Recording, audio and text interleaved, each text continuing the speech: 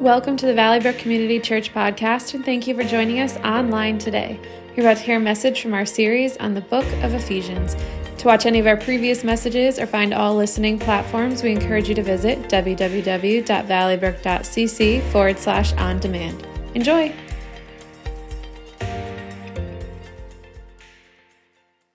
Well, good morning, everybody here in the room, as well as everybody online. We're glad you're here. We're in the middle of this series on the book of Ephesians, and I'm going to start off this morning just sharing a story with you, a story that some of you are aware of, that you lived through, but you may not know all the details, but I want to share with you a little bit of history about Valley Brook. It was in the year of 2006. Our leadership team, our elders, knew that this 6-year-old church called Valley Brook needed to begin to become serious about raising the money that would be needed to build a home, a church building. We did some work. We got some estimates. We were told it would cost about $6.5 million. And I remember seriously, as the elder board and I said, we need to have a campaign to raise faith and to raise funds. And we had a leader in our congregation, Joanne Perry. She's a certified public accountant. She worked with the IRS. She's really great with finances. And so we asked Joanne if she would help lead this faith and fundraising campaign. And I remember sitting down with Joanne, and we just began to talk about the vision of what this would look like and the vision of what God wanted for Valley Brook. And somewhere along the way, I remember her saying that just imagine what God is going to do. And that word imagine just sort of stuck. It's like, oh. And so we called this faith and fundraising campaign the Imagine campaign. And I remember not long after that, I said, there's a verse in the Bible. There's somewhere in the Bible where it says something significant about what imagining God would do. And so, I pulled out my study books and I looked, and sure enough, I found that verse that I was thinking of. And it's from the book of Ephesians, chapter 3, where we're going to be today. And in the contemporary English version, this became our theme verse for that faith and fundraising campaign. It says this: His power at work in us can do far more than we dare ask or imagine. Just think that through. His power at work in us can do far more than we dare ask or imagine. In fact, in chapter 3, as it comes to an end, that's actually a benediction, a final blessing that the Apostle Paul writes. And I'm going to read it in the New International Version. And this is what he writes. Now to him who is able to do immeasurably more than we all ask or imagine, according to his power that is at work within us. To him be glory in the church and in Christ Jesus throughout all generations, forever and ever. Amen. So, to call this Imagine campaign purely a fundraising campaign is a misnomer. Yes, we did want to raise money so we could build a building for our church to meet in, because we've been renting in school buildings, and that came with all kinds of limitations. But most importantly, we recognized that this wasn't a fundraising campaign only. More importantly, it was a faith-raising campaign. We wanted people to grow in their faith and trust that God could do far more than we could ask or imagine. We wanted to help people become disciples of Jesus, or as I like to say, become fully devoted followers of Jesus. And we wanted to reach more people with the good news of Jesus. And just like we were a church plant, a church that was started, we wanted to start other new churches. So as a congregation, we launched that faith campaign, and since that day, we've seen God do far more than we could dare ask or imagine. Since the end of 2006, we've seen 528 people come to faith in Jesus. And in that time, we have celebrated with 250 people who were baptized as a testimony of their faith in Jesus. We've helped start or fund 4 new churches. We've raised up, at least to my knowledge, 9 leaders who have gone into full-time ministry. We've sent dozens and dozens of people on mission trips, 25 trips by my count, and God only knows the number of people who have taken next steps in their faith, and their lives are changed forever because we dared to ask God to do something. You know, in those 17 years, God has done far more than we could ask or imagine. Through your generosity, we've given over $1 million to mission work around the world and in the area. Since I mentioned dollars, you're probably wondering how we did towards raising capital for that future $6.5 million building. Well, the people of Valley Brook were very generous in sacrificial ways. And while we raised over $1 million, we were obviously unable to start building on the land that we owned over on Route 10 in Granby. But we trusted that God could do far more than we could ask or imagine. And so we kept following God. And we kept helping people come to faith and to grow in their faith. And in the summer of 2013, God proved again that he could and would do far more than we would ask or imagine when he moved a couple, a husband and a wife, who had no real ties to Valley Brook, to donate this 80-acre campus and this 42,000 square foot building, an 8,000 square foot mansion, and all the other buildings to become the home of Valley Brook. Now, I still remember the day that that became real, and I called Joanne. She happened to be up in Massachusetts on 495, and I said, Joanne, you're never going to believe it, but God has done far more than we could dare ask or imagine. And she was excited, and obviously we were excited. We were excited when we shared that with the congregation, and it was an extravagant gift that only God could orchestrate, and yes, it was far more than we ever imagined or even asked for. The gift of this campus is, honestly, it's mind-blowing and it's amazing. It's not lost on me. Every day I drive on this campus, it's like, God, you have done something that I never in my wildest dreams prayed. Now, let me tell you, as a church planter, I prayed those kinds of dreams, but I never imagined this, okay? But the most important thing that God has done through Valley Brook is not this. I mean, this is something that we all see and something that amazes us, but it's not the most important thing that God's ever done. The most important thing that God has done through Valley Brook isn't one thing. It's thousands of important things that have happened through God, doing more than each one of us could imagine in our individual lives. So yes, it's a person who decides to believe in and follow Jesus, but it's also someone who's far from God, accepting your invitation to come to a service or an event where they hear about the God who loves them so much that he would willingly be crucified on a cross to secure their salvation. And yes, it's a person deciding to obey Jesus' commandment to be baptized, but it's also a person deciding to follow what the Bible teaches about giving financially, or about staying sexually pure, about all of the other things that Scripture tells us as followers of Jesus to do. And yes, it's when someone decides to enter full-time ministry or mission work, but it's also a person deciding to use their time and their talent to serve God and others in one of our ministries here at Valley Brook or that we support around the area.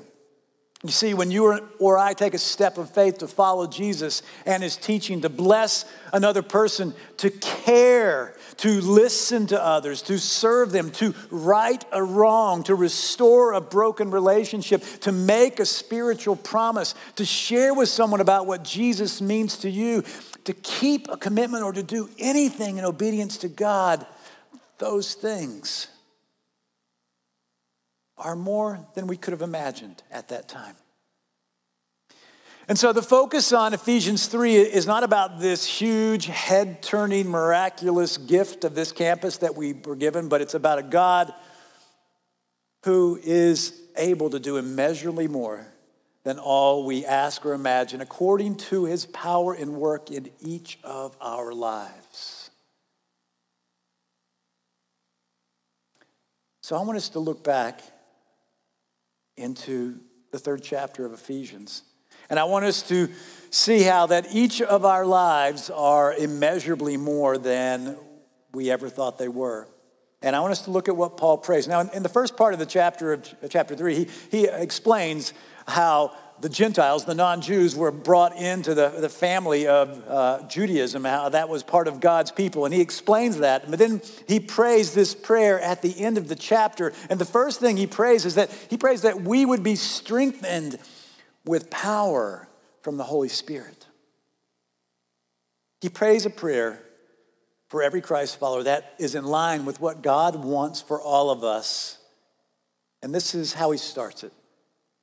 I pray that out of his glorious riches he may strengthen you with power through his Spirit in your inner being, so that Christ may dwell in your hearts through faith. Now, just a reminder, Jesus promised his followers then, and he promises his followers today, that he would send his Holy Spirit to be with us, the Spirit of God. And he tells us in the Gospel of John that the Spirit will be our teacher, our guide, and our comforter. Now, these verses aren't going to be on the screen, but I want you to just grasp what Jesus said about the one who would come so that Christ could continue to dwell in our hearts through faith. In the 14th chapter of John, Jesus says this: the Holy Spirit will teach you all things and remind you of everything I have said to you.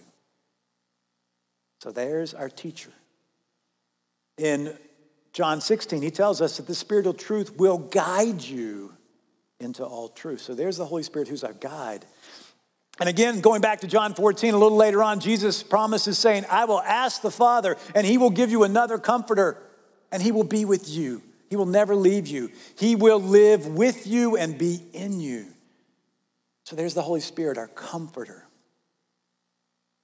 Give you a little bit of ancient Greek. The ancient Greek word that we translate as comforter is pronounced parakletos. Paraclete in English. Parakletos. And you'll see, if you look at this in different translations, that translators look at the breadth of what the parakletos means. And so some translate it as comforter, some as advocate, some as counselor, some as helper. One scholar explains the word parakletos this way. It means one called alongside of another. And it carries a secondary notion concerning the purpose of that calling alongside of someone. And that purpose is to counsel them, to support that person who needs it. The comforter. So why did Jesus send the Holy Spirit to be our teacher, our guide, and our comforter? Because Jesus wanted to fill us with the power that we would need to have to be the church in a world, in a culture that is the exact opposite of what the body of Christ is supposed to be.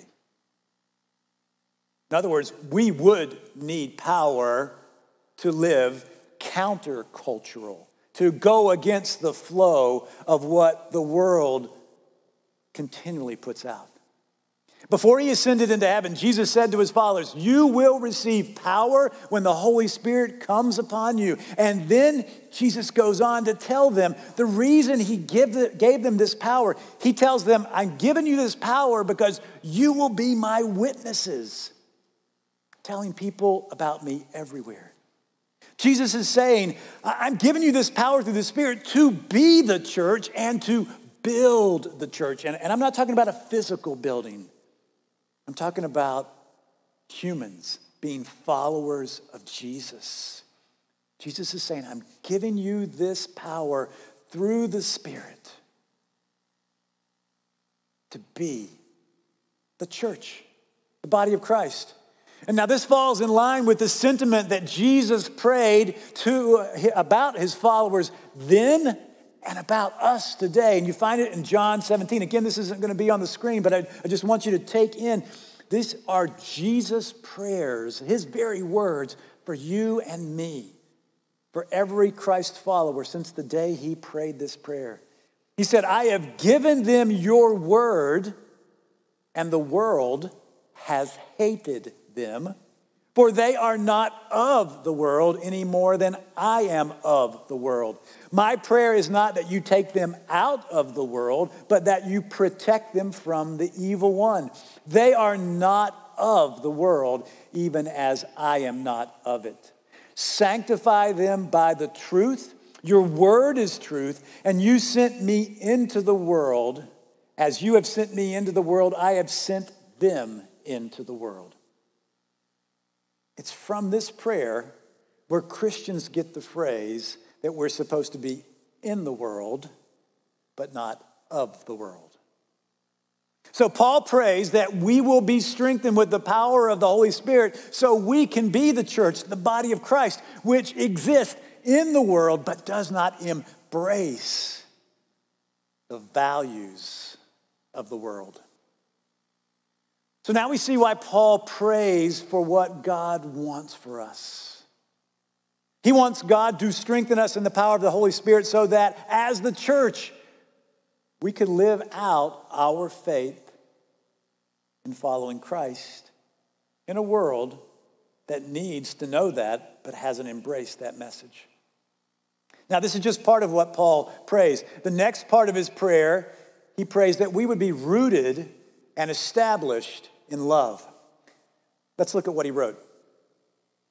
And I pray that you, being rooted and established in love, may have power, together with the Lord's holy people, to grasp how wide and how long and how high and how deep is the love of Christ, and to know the love that surpasses knowledge.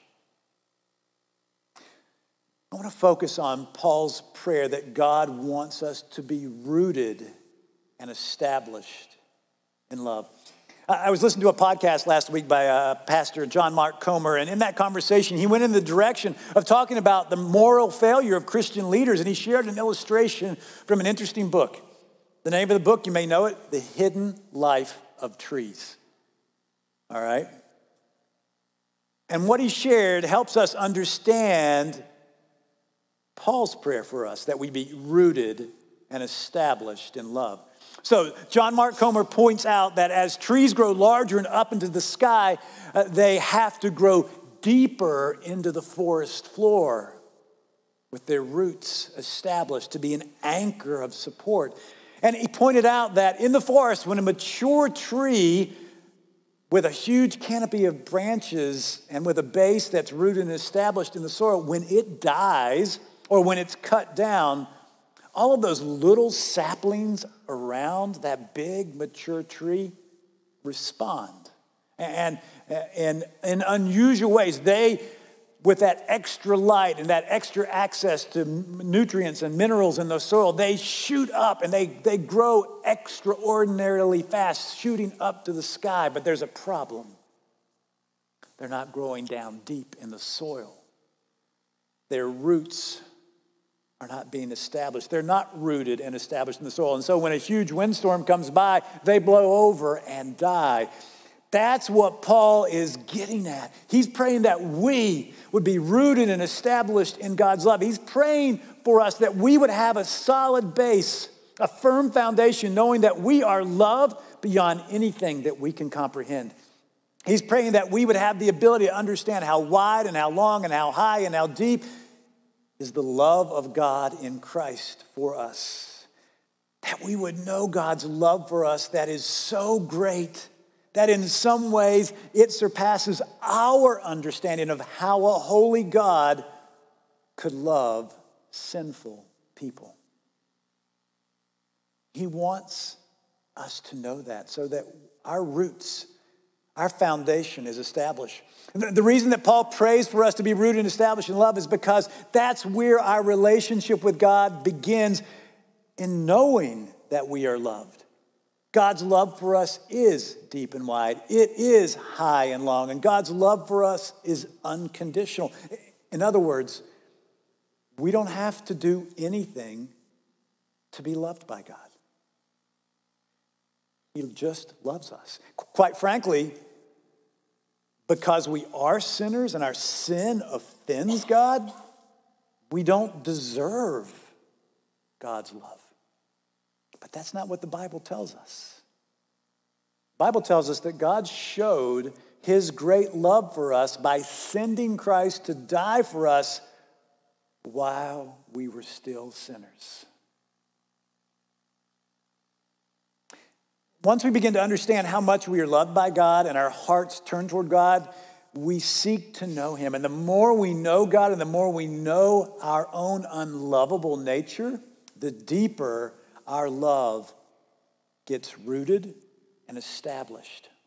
And the deeper our understanding of God's love goes, the more our faith grows and the more we seek to love and serve God with all that we are out of love for God.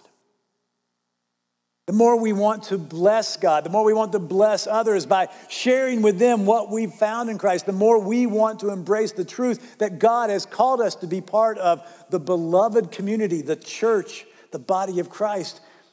And the more we recognize that being the church means embracing God more and not embracing the culture of the world more, the deeper we're rooted and established. And that's why Paul prays for us, that we would be rooted and established in the love of God in Christ. I've said this before, folks. We have to take this seriously. What you take in, what you read, what you listen to is forming you. It's forming your mind. It's forming your values. So you need to take in God's word and God's truth and God's value much more than you're taking in the media and the messaging of the world. Paul prays for one more thing. He prays that we would be filled with the fullness of God. Specifically, he says, I pray that you may be filled with the measure of all the fullness of God. Now, this is a prayer for our spiritual maturity. It's a prayer that we would become the man of God or the woman of God that God desires for us to be. Now, let me be clear. You and I will never arrive at some mystical state of spiritual perfection. That's not going to happen, folks, because we're sinners. But being filled to the measure of the fullness of God is about being a fully devoted follower of Jesus. And Paul prays that we will continue to pursue God with all that we are. He's praying that we will grow up and move from drinking spiritual milk to eating the food of a mature and growing follower of Jesus. He calls it meat. He's praying that we would learn to feed ourselves from God's word and God's truth. He's praying that we would take the time to know God and grow with God by doing the things that will help us grow in knowledge, but also in a relationship with God.